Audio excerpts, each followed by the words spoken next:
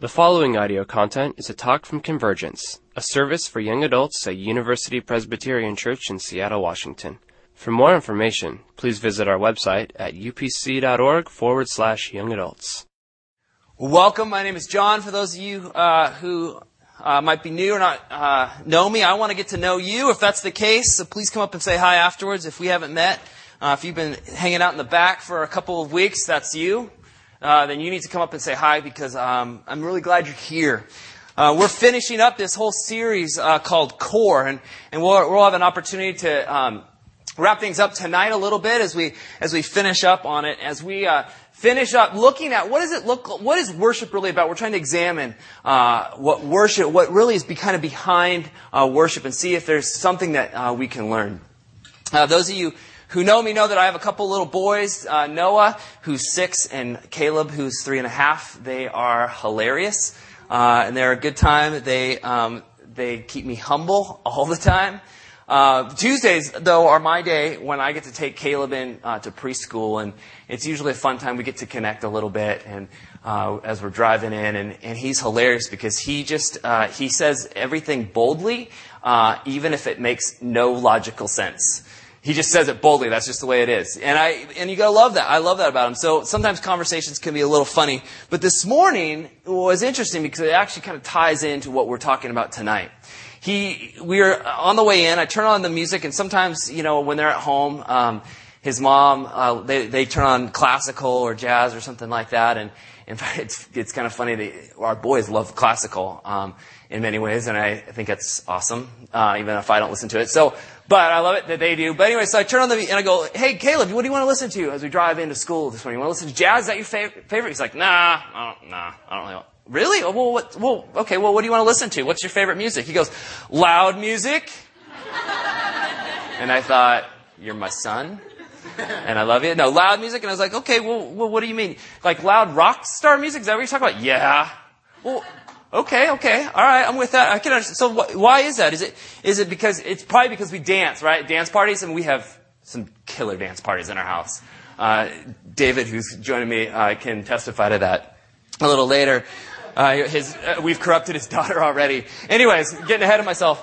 But so I just thought, it's interesting. I was like, so loud music, huh? He's like, "Yeah, you need to believe in loud music in your heart."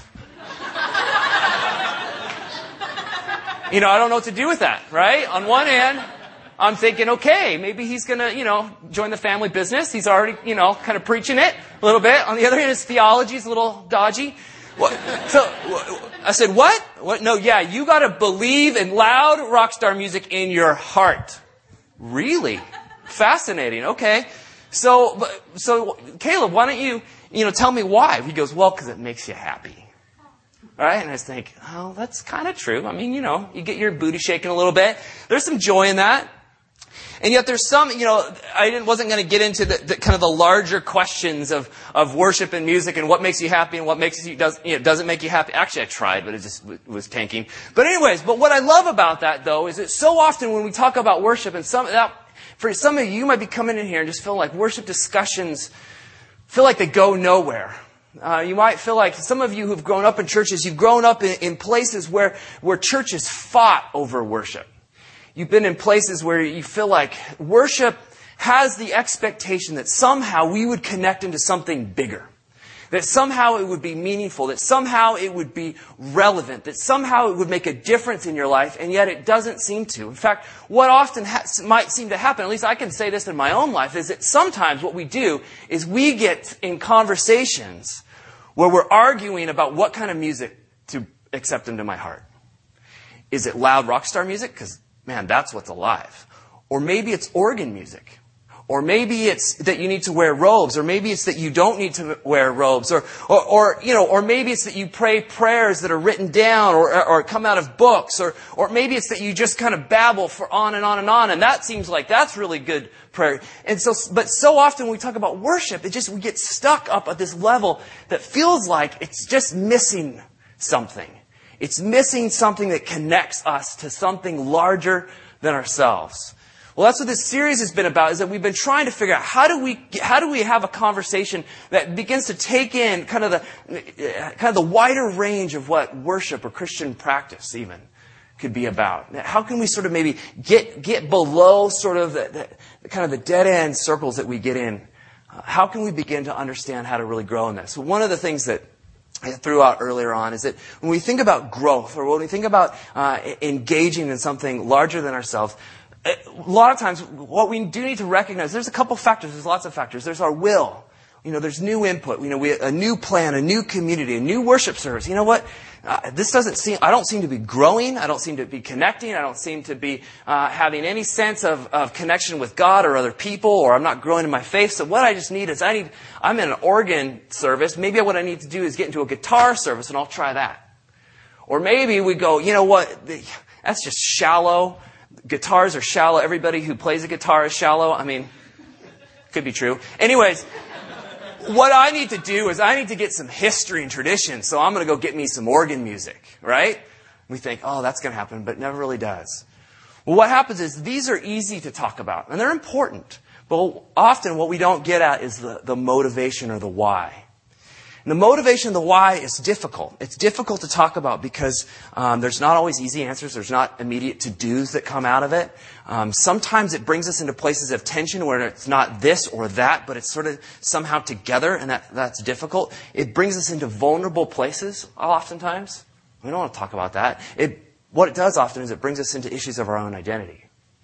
We've got to talk about that. We have to talk about the whys every now and then, though. At least every now and then, because what happens is this has a huge influence on whether we engage in what I call the X factor. And the X factor is that thing outside of our control.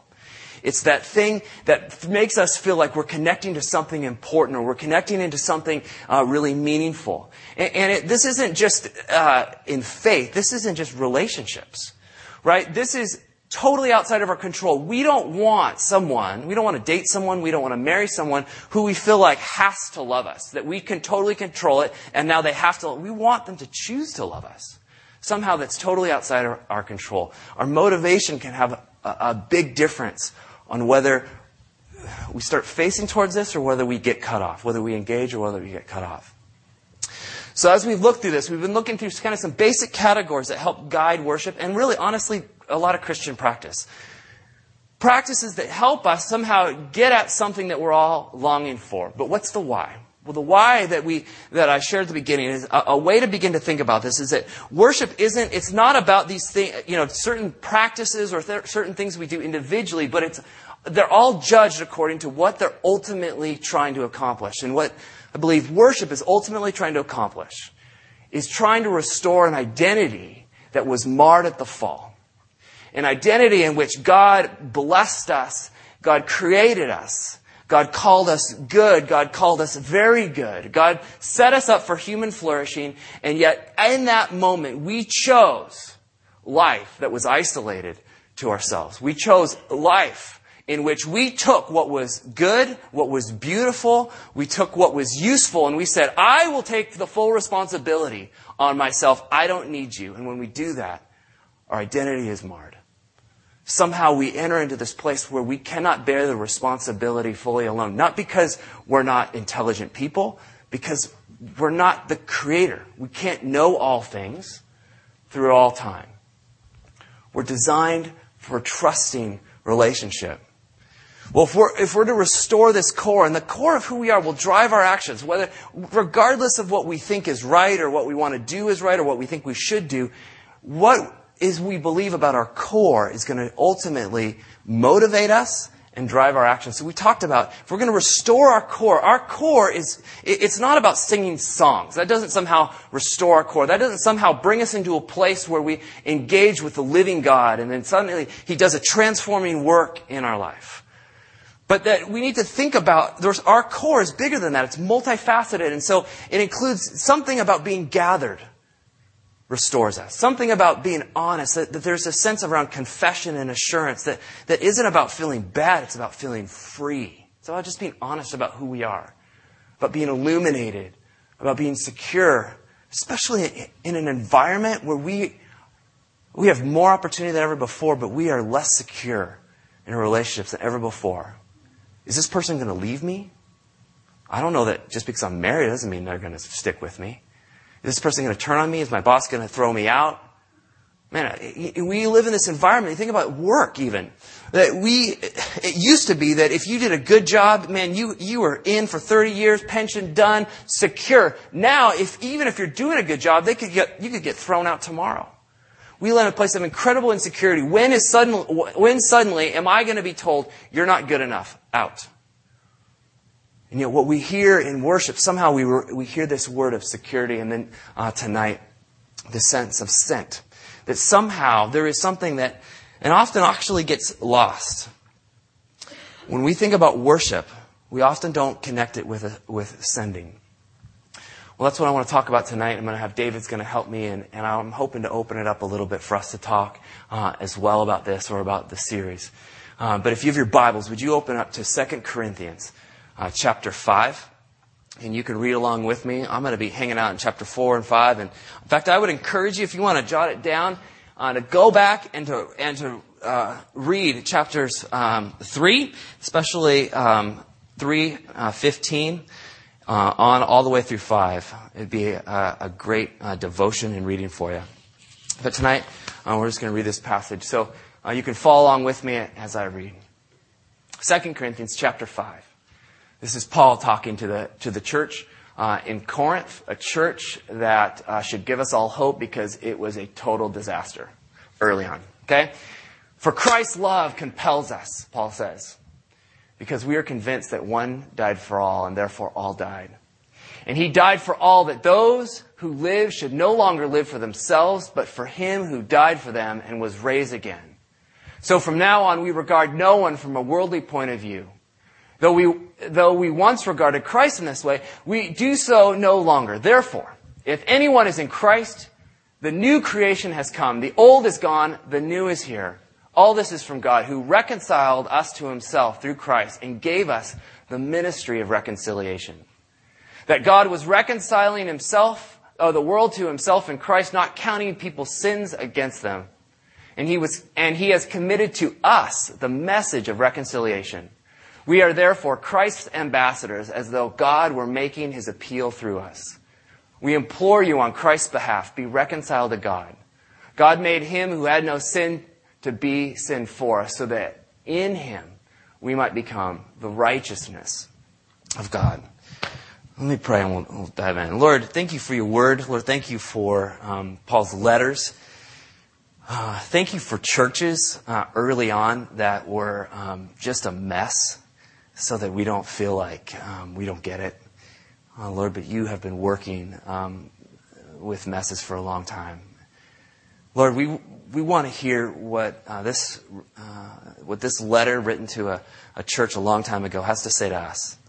It was inspired by your Spirit many thousands of years ago, and we believe that Spirit is at work tonight. So, Lord, let us hear what it is that you have for us tonight.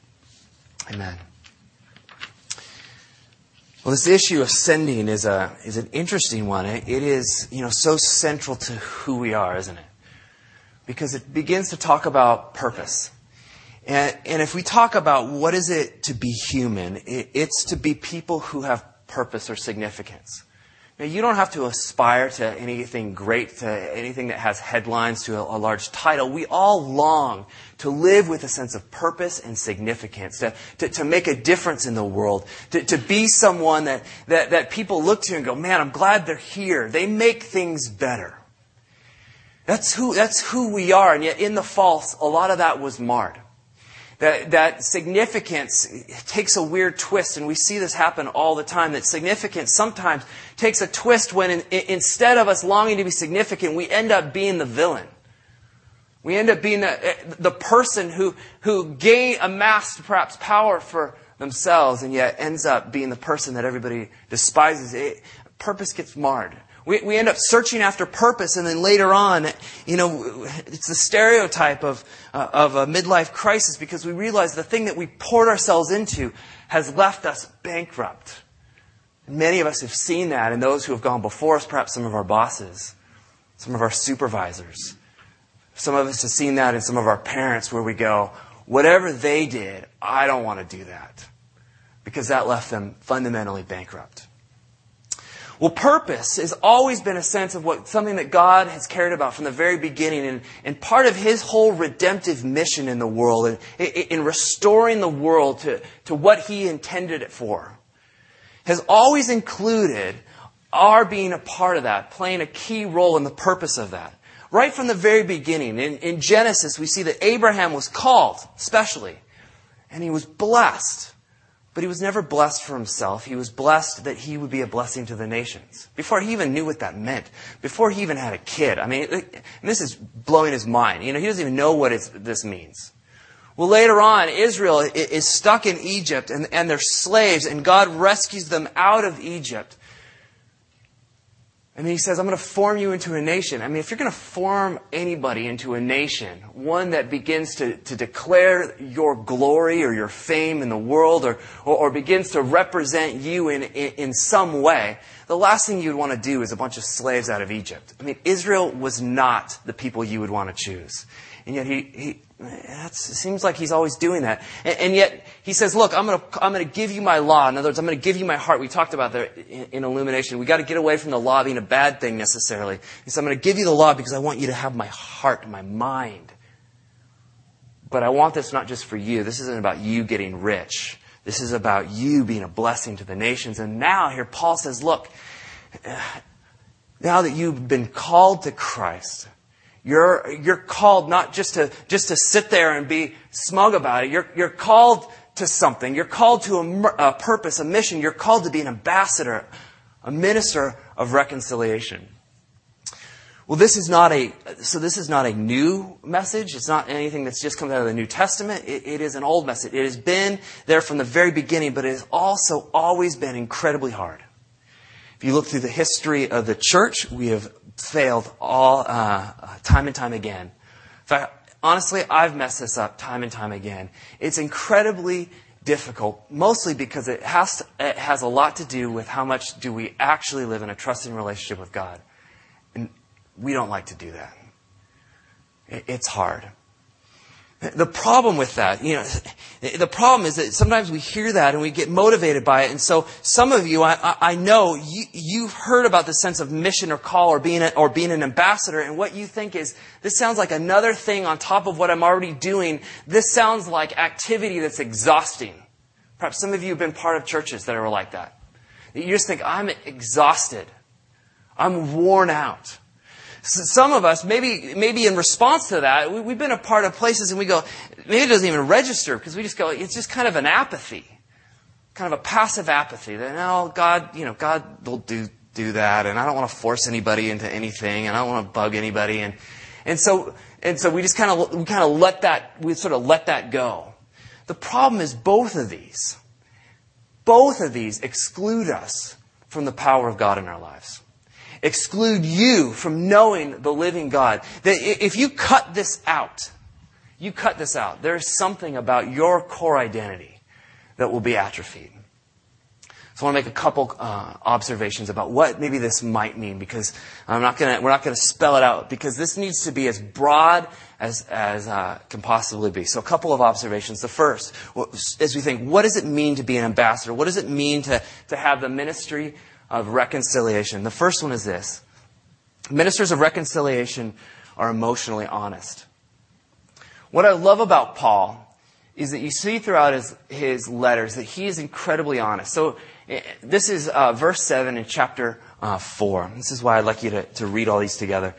He's talking about this ministry, and he's leading up to this ministry of reconciliation. And yet what he's talking about is, he says, look, his own experience. We have this treasure, the gospel, the power of God, the story that God is reached out and is calling people into a relationship with Him. He is transforming people, regardless of who you are. We have this treasure in jars of clay to show that this all-surpassing power is from God and not from us. We're hard-pressed on every side, but not crushed, perplexed, but not in despair, persecuted, but not abandoned, struck down, but not destroyed. The context on this that you need to hear is that Paul is talking to a church that has been captured by teachers who have come in after him, who are fundamentally about power, success. They're slick, they're polished, they sound great, they look great. And Paul frankly doesn't look very good. In fact, he probably might not be that great a speaker. There's a sense where, these guys just blow Paul out of the water. They are way more interesting to listen to. And here's the thing. Paul's not interested, or Paul's not worried about, kind of protecting his turf, like he can't share. In fact, there's lots of opportunities where Paul goes, yeah, I'm more than willing to share. That's not really it. The issue is what we struggled with and we were trying to unpack in Romans in the fall. The issue is that this gospel, it sounds good. This message sounds good, but it is a gospel that is disconnected from the power of God because it disconnects people from trusting relationship in Jesus Christ. And Paul's adamant about it. He'll have absolutely none of it because you cannot live the Christian life with any sense of success, any sense of power, any sense of transformation in your own life if you do not live it under the mercy of God. And he says, look, we got to fix that. And so he begins to talk about his own experience. And the experience of the super apostle, the one that should be better than everyone, is this. He goes, we're hard pressed. It's hard.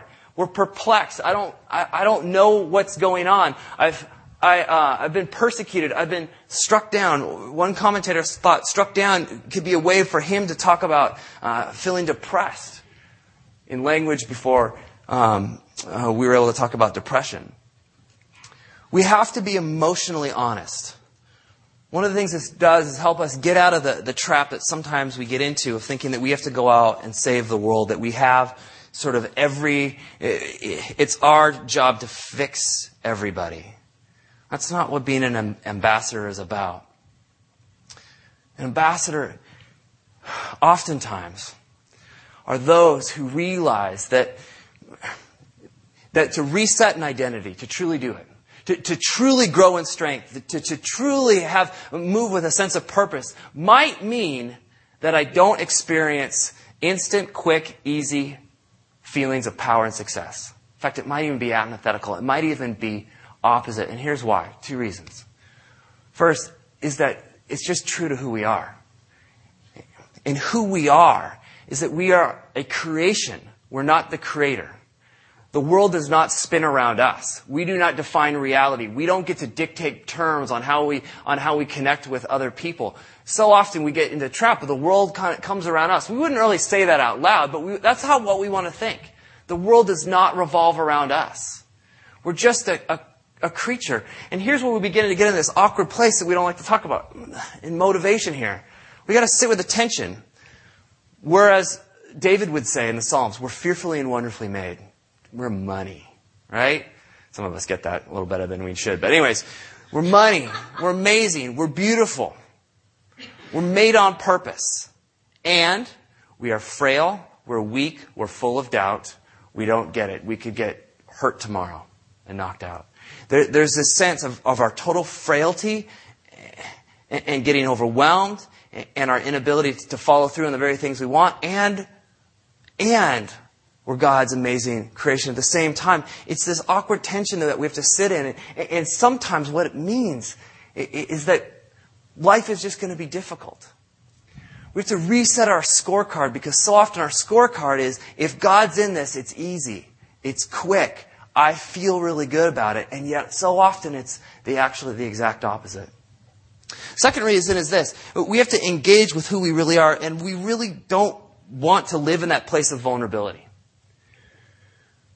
We would rather live in a place where we feel strong and where we kind of dominate the situation. We all want that. That disconnects us so often from the things that we want so bad. The second reason is this, is that the message that we bring is nothing that we possess. It's not ours. We don't control it. We can't manipulate it. It's not ours.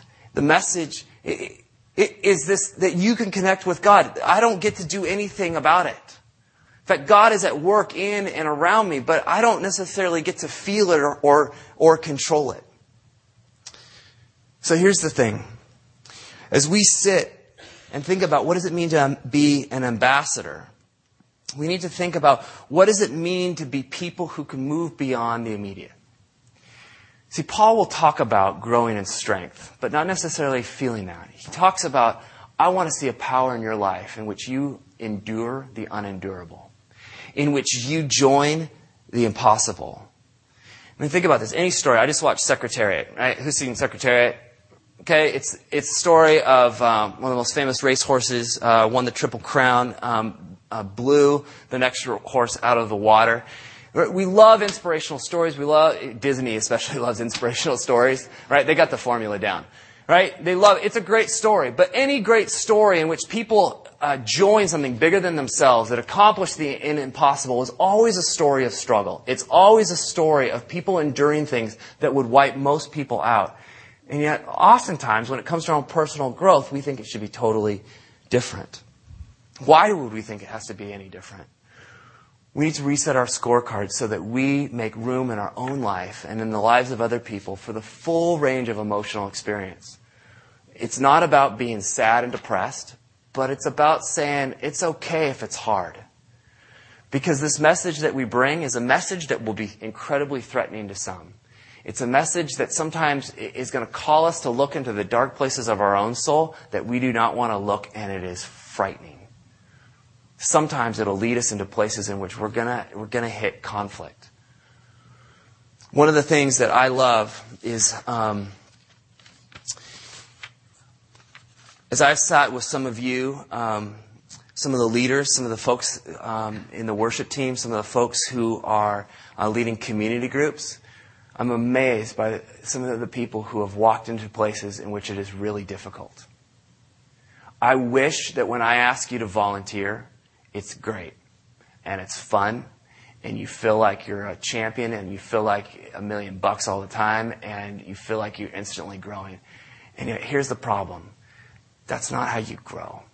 How you grow is by going into places that are often difficult, and by beginning to witness to God's power in the midst of those places. And what I see through you is real growth. The kind of growth in which people are beginning to grow in a sense of character to where they don't get blown over when things get challenging and tough. Some of you guys have leaned into difficult situations. And I love that. Because you're not afraid of life getting difficult. In fact, you're leaning in big. And because of that, God, you feel like, I know some of you feel like you're just getting pushed around. Some of you at times will feel like, I don't know what I'm doing, but that is the very place where I see God at work in your life again and again. And I know that's true because I get to see it, but it's also true in my own life. I can stand up here as a pastor with an MDiv, with education, and yet I always feel vulnerable. And yet I've come to begin to be a little more comfortable with that because I know that's often the place where God does His best work. It's also the place that I trust in. For some of you, because there's some of you that I long for you to grow in places of your core identity, and yet you want to keep up here, and I cannot do anything for you. I am helpless. And what I want you to do is to stop running from new thing to new thing, to stop exerting your will in the same tired routine that never works. I want you to look into the darkness and the void, and I want you to see that God is there instead of running from it. All of us probably have that experience. So we come alongside friends and we think, I wish they would be reconciled to God and know that God does not hate them. And yet we stand vulnerable, broken, perplexed, crying out in the middle of the night. And yet that's usually where God works, in spite of us. The second thing is that ambassadors are hopeful visionaries. What I mean by this, there's a number of passages in 3, 4, and 5 in which Paul says something similar to what he says in 4:18, which he says, so we fix our eyes not on what is seen, but on what is unseen. Since what is seen is temporary, but what is unseen is eternal. Throughout Scripture, some of you will notice there's this funny phrase, to have eyes to see and ears to hear. What it does is it names the experience that we've all had somehow of not seeing what is right in front of us. Okay, this happens all the time, right? This is what makes great emotional comedies, okay? I've also had to watch Valentine's Day, so I feel like Shannon actually owes me a few on this one. Okay, Valentine's Day, it's horrible. It's like Ashton Kutcher and tons of other people. Anyways, it's just, but right, the whole thing is that, everyone's trying to get the love of somebody, and then at the end of the day, they realize, oh, my best friend's actually the best person for me. It's so, what it is, but it's like finally their eyes are opened, right? And everybody around them is going, yeah, you're putting a ring on her finger, but she really doesn't love you, and you have to go through all this, but suddenly their eyes are open. Wait. This person who I've known forever, who's my best friend, is actually the very best person for me. We have to have eyes somehow to actually be able to see what is going on. Okay, think about what an ambassador is. An ambassador is somebody who lives in a different land than their own on purpose. But if they're going to do their job, they have to have a vision that goes beyond what is immediately in front of them. An ambassador cannot lose sight of the land that they came from. They cannot lose sight of the values of the government that they represent. They cannot lose sight of the priorities and the interests of that kingdom or government. They're strangers. And so are we. And the challenge for us, especially in America, because we like to call ourselves a Christian nation often, is to remember that we who follow Jesus are strangers in our own land. And yet we are those who are called to live with a purpose. Those who are called to be present in the places where God has placed you. And God has sovereignly placed you. And what I mean by sovereignly is by His all-knowing, all-powerful sense. He's sovereignly placed you in the exact right place where He wants you to live with a hopeful vision that transcends your immediate circumstances and transcends the values of those around you. You cannot live with arrogance with this, but you also have to live with hopeful vision. I'm going to save a story for later on that. I want to skip real quick to what reconciliation means, and then invite David up. Because reconciliation is a funny word. It's used in the church quite a bit. But here's just a dictionary definition. Okay, to cause a person to accept or be resigned to something not desired. That's not what we're talking about. All right, cross off number 1. Except that I wonder if some of you think that that's what church is actually all about. All right, number 2. A little better. To win over to friendliness. To reconcile two people who are hostile. And number 3, to compose or to settle a quarrel. Number 4, to bring into agreement or harmony. To make compatible or consistent. So let's go real quick to the message. A couple passages that we've looked at before. Colossians 1, which is really the guiding passage for convergence. And now looking back at our passage here. Paul in Colossians 1, with Eugene Peterson's translation, he says this, look, I'm going to give you the big picture in Colossians 1, that God is reconciling you to Himself. He's at work in through your life. But guess what? God's work on the cross in Jesus Christ is about reconciling all of the created order, all its institutions, all its powers, the whole created order. It's not just about you and your own personal relationship with Jesus. It is about your family. It is about your city. It is about your company. It is about your church, your community. It is about everything. And He's calling you to participate in that. That He would say it this way, and this is why I like it. He said that not only that, but all the broken and dislocated pieces of the universe, people and things, animals and atoms, get properly fixed and fit together in vibrant harmonies, all because of His death, His blood that is poured out down from the cross. Colossians 1. So when we come back to 2 Corinthians 5, we read this, that we are Christ's representatives. That God used us to persuade men and women to drop their differences and enter into God's work of making things right between them. God has called us into this amazing work. Whatever we do, not on top, but it's like a grid that goes over everything. It's not something that we add, it's something that infects everything we do. We are Christ's ambassadors, calling people back to say, do not live isolated from God, but come back and experience who you were created to be. Not on your own, not isolated, but in trusted relationship with the Creator. I want to invite David Hallgren to come up. Why don't you welcome him? Come on now. And the reason I've asked David to come here tonight... Thank you for that welcome. Yeah. It wasn't bad. It's, pretty good. Sorry, as soon as David gets up here, I just want to start talking smack. So I'm going to restrain myself. David is a good friend of mine, but more importantly, he's somebody that I've learned a ton from. This whole idea of engaging worship was not my idea. It was because I was sitting in a bunch of conversations of people that I totally respect, David one of them, in which he was calling us back to re-engaging worship in a fresh and new way. And there are some times where I didn't quite get it, so I kept asking questions. And so I partly did this series. I hope you liked it, but I liked it. Mostly for me, because I wanted to figure out how I need to think about this again. I've been around forever, but I need to think about this again.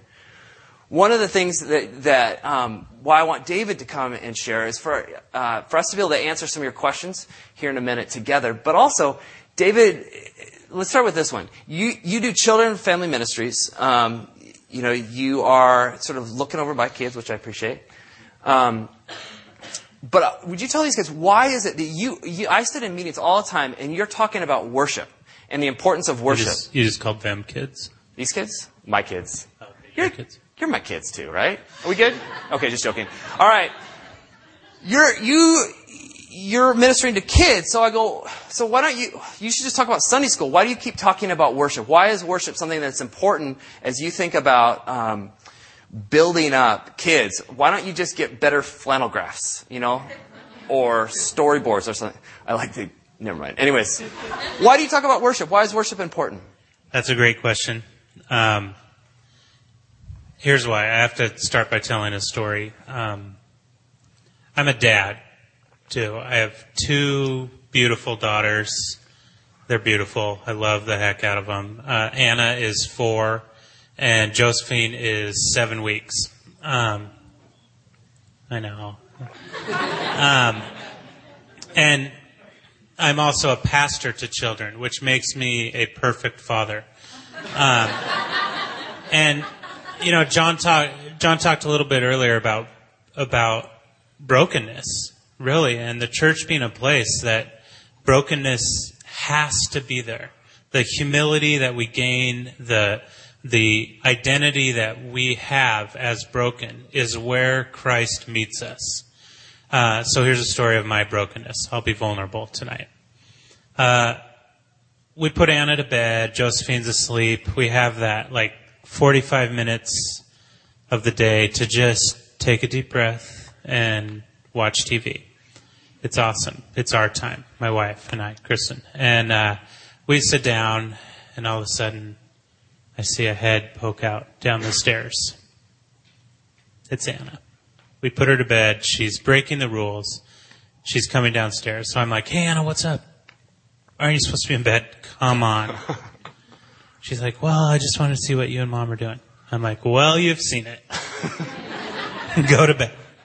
She's like, oh, Dad. So we have a little reasoning discussion. I'm the one who reasons. My wife's the one who gets on the case. And, so we get Anna back, or we don't get her back yet, but I say, Anna, get up the stairs and go to bed.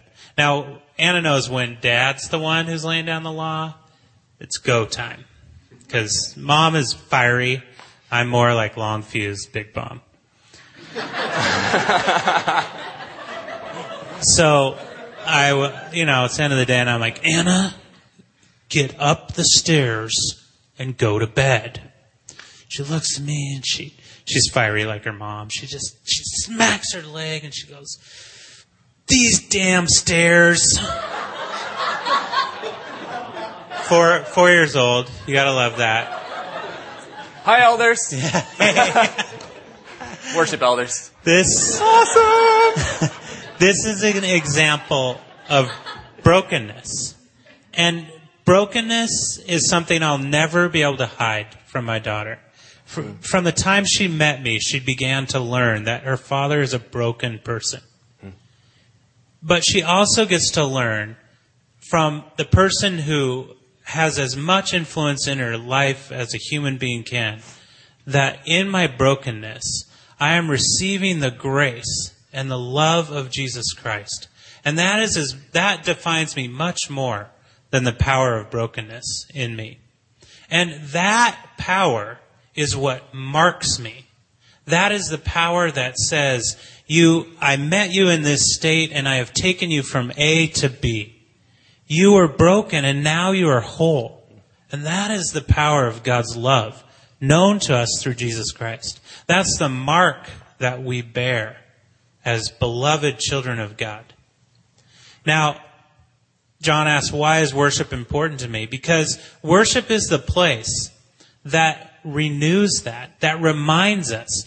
God didn't say, come into a dark room and sit by yourself to commune with me.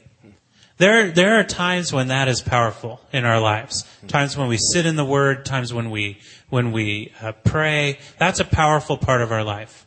But God didn't demand that of us. That's a natural expression of most of our personalities. What God did demand of us is, in a rhythmic pattern, gather together and tell the stories of my faithfulness, God's faithfulness, and rejoice that I am with you. Jesus reiterated that and said, wherever two or more of you are gathered, I am with you. That is worship.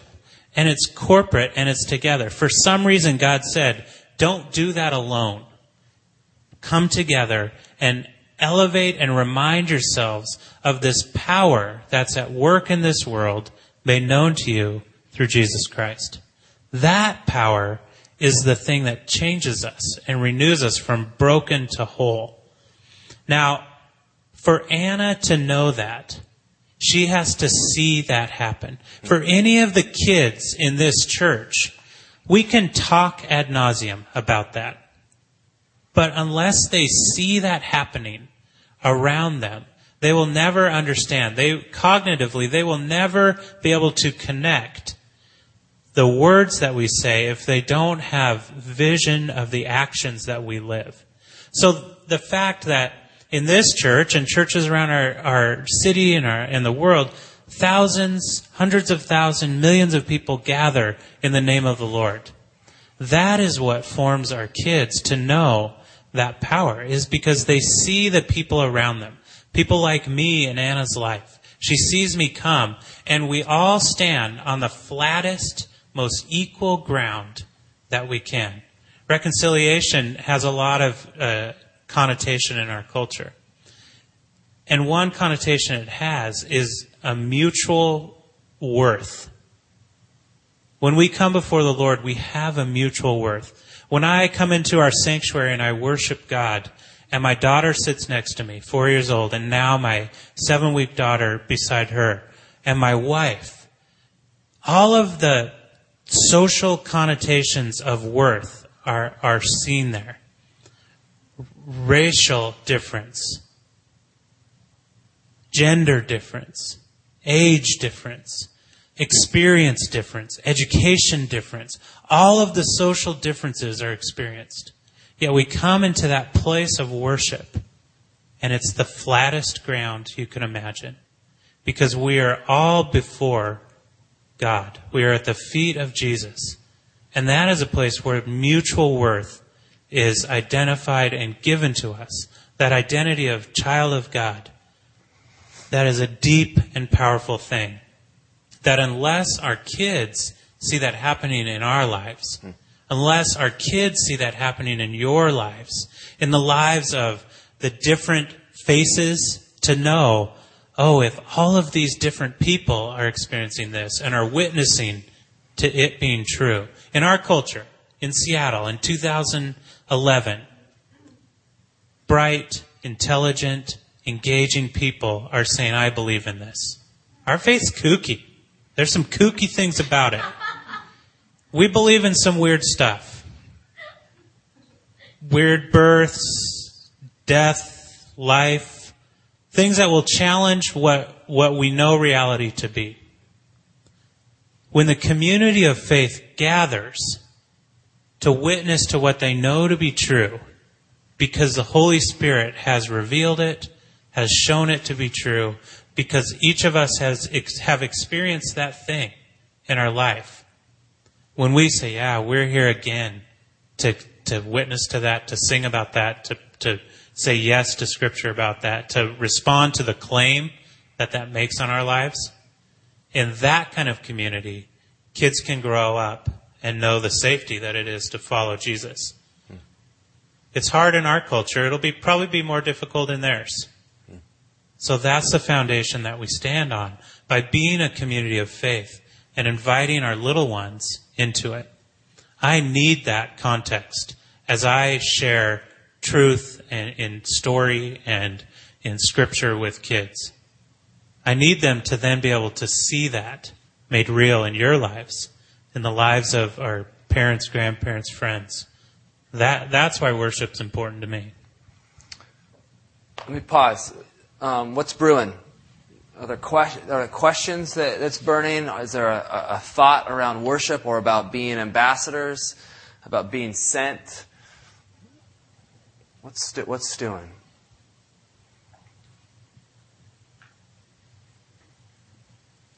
Not all at once, please. I got plenty of questions for David, but yours are better. Yeah. You pointed to the chart on my right. Yeah. These little things, and there's deeper things that are dark and lurking. Like, can you give a concrete idea of what that would look like, or what could it was like? What could we be running from? What could our life be shallowly based in? It sounds like a really good idea. Yeah. And I, if this isn't helpful, then, leave it. I mean, this is a take it or leave it. Sometimes I think visually, and so that's what this is about. But around that stuff, a lot of times when we talk about growth of any kind, we think about will. Okay, we make resolutions, right? We know we make decisions. Clearly, that's part of the thing. We come up with new input. It's a new program. I'm gonna get a new study Bible. This one has notes for females under 30. It's pink. This Bible's gonna actually help me grow, right? But sometimes what happens is that we feel like we don't, nothing's really happening. And what happens is there's nothing wrong with these. We need to make good decisions, and we need to ask questions about what is the best kind of worship that we can, knowing that we can't get it perfect and there's no formula. But what's the best worship that we can do? Okay, we need to have a grid, but we don't know, we can't make those decisions until we get into the why. So here's what happens sometimes, is that I'll bump into people, and sometimes they'll go from church to church to church, and this isn't just young adults, but we're no different from it. And you got to hear me. I don't really care if you switch churches, and yet I'm thinking of this of an older gal right now. So she can decide to go to church. She can find the very best church that she likes. She can keep changing worship styles, and yet she can keep saying, you know what?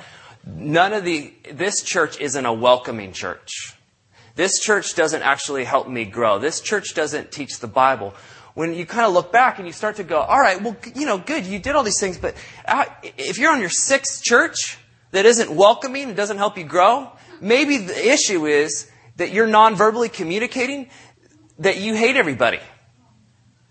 And there are these moments at sometimes where we want to find the right formula, and yet what God is trying to do is He's trying to hit this why, because He wants to get into here, because you're afraid of being honest. Because what you believe is that you're fundamentally not really worth anything, because somehow you pick that up. And that if you admit what you really think, and what you really think is that you picked up some message that you're not beautiful, that you're not smart, that you're not worthwhile, that you have to perform. You could put all the Christianese on top of that you want, but you're going to continue to drive yourself into the ground. So that's a little vague, but for some of us, what we have to do is we have to say, okay, is this an issue about a will or new information or new knowledge, or is this an issue of the fact that I need to maybe deal with some sin in my life, or that I don't, I fundamentally don't think I'm secure. I fundamentally don't think that I want to be able to be the master of my own destiny. And I'm going to do it I don't need God's word. So I'm going to keep coming in each and every Sunday, and I'm going to dress up nice, and I'm going to look good, but everyone's going to look at me and go, well, he's a nice person, but I don't really see anything of the character of God in him. Well, it's because you're just doing more stuff, and yet there might be a place of vulnerability that God is calling you to. So that's what I mean. Yeah. Well, you touched on 3. You didn't touch on the X factor. Where's the X factor? The X factor is always outside of our control, but the X factor has to do with how am I going to put myself in a vulnerability so that this is not about me, but it's about them. Now, I can't control what God does, but I can come in a place, for instance, I would say things that we could quote unquote do are to come in a place of humility, come into a place of vulnerability. Here's an example with my wife. Here's how this engages with the X factor. Okay, wives tend to like flowers. Okay, my wife likes flowers, and yet if this actually happens. If we get in an argument, if we get in a discussion, and she is having a really hard time, if I can come and I can go, okay, I'm not totally stupid, so I'm going to go buy her flowers, and I'm going to bring them home that night. If she thinks that what I'm doing is I'm just doing this out of a sense of her need, it doesn't draw us closer together. It doesn't connect us. She kind of goes, yeah, you have to do that because I felt bad, or I got mad at you, or whatever.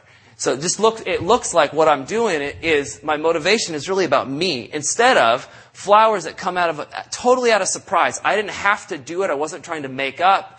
I wasn't trying to get back in kind of a good relationship with her, but I just was thinking about her, and I just thought she was amazing. I don't need anything. I'm not trying to get anything. I just think she's amazing. That's going to draw us into this place where we're going to connect. We're going to feel closer together, and it's going to be outside of my control in a sense. So it has to do a little bit, that motivation is that sense of, it's more of a humility and a vulnerability versus what can I do to get something for me?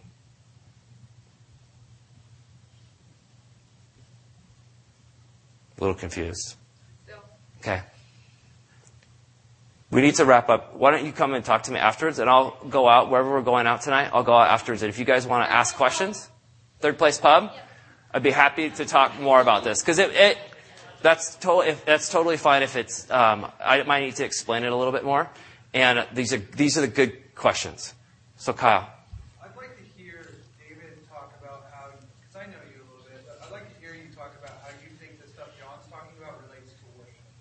Yeah. You know John, and you know how some of this stuff moves into a place of what does it mean to worship. I think the X factor, when John talks about motivation, is Brent, I don't know if you can bring up 2 Corinthians 5, the passage John read. There's a line in there, a passage that Paul says. one back. The old Or two back. The old is gone and the new has come. Once that love of Christ has been revealed to you, you are new. When you experience that and you say, wow, because I've experienced that, my life will never be the same. When you acknowledge that and you know, oh, that's what they're talking about. That's the new. Yet, we go out the next day and we have a choice. We will either violate that new identity or that old identity. If we violate that old identity, we will live in and we will trust the love of God to define us. If we violate that new identity, we will go back to the old and try and build that identity ourselves. That's the X factor, is that motivation. So when we come into worship is the place that we walk in weary, bloodied, bruised, battered, and we're reminded of that love that establishes our new identity. And we're marked by it. The movements in worship, you gather because God invited us into that, because it was good. You acknowledge who you are. You say, this is who I am, God, and you have shown me your love, and I trust that is changing my life, transforming. You hear the word. You hear more truth in your life. And you trust that it's a truth that in our world, we are, in our culture, we take that power to discern what's truth. The Bible is a revealed truth that we rest on. The sacraments seal that. They mark us. That's the theological term. We're marked by it. We walk around with a mark. And then we're sent into the world. Both intentionally and unintentionally, we bear that mark. Unintentionally because God's working on us. If we follow Christ in our life, we will be a different person next week, and we will be a different person in 3 years, 5 years, 50 years. Because we are growing into that markedness by the love of Jesus. So that's the unintentional. But then we're also given instruction of how to live. And we submit ourselves to that instruction, and that in turn is a way of life. It's practices. The Bible is pretty, someone asked me, what's the will of God?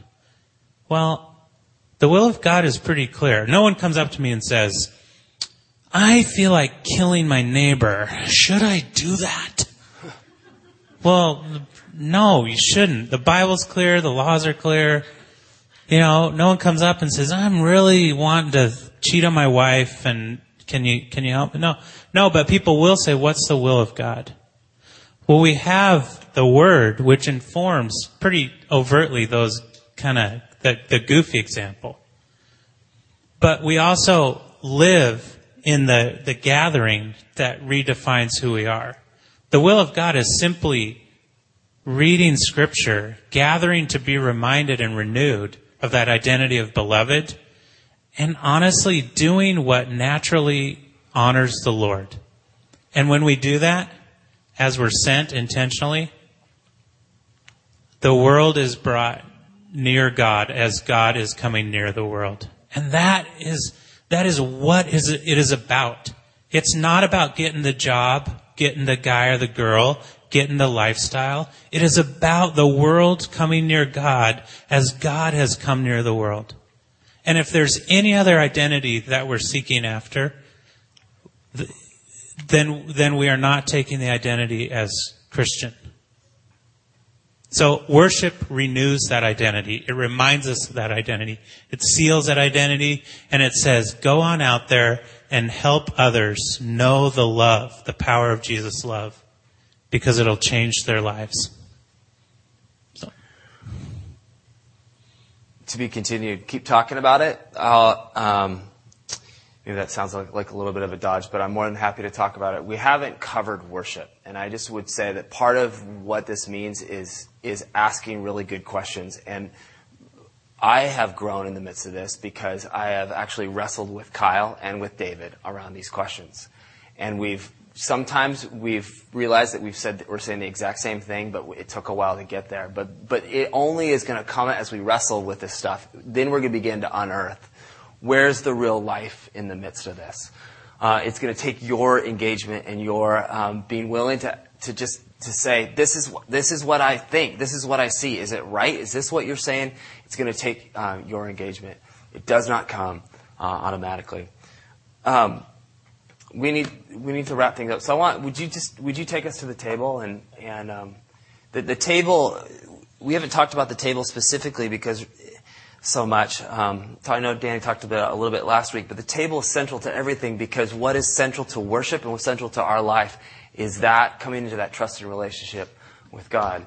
And the table goes throughout all of these things. We gather around the table. We're sent from the table.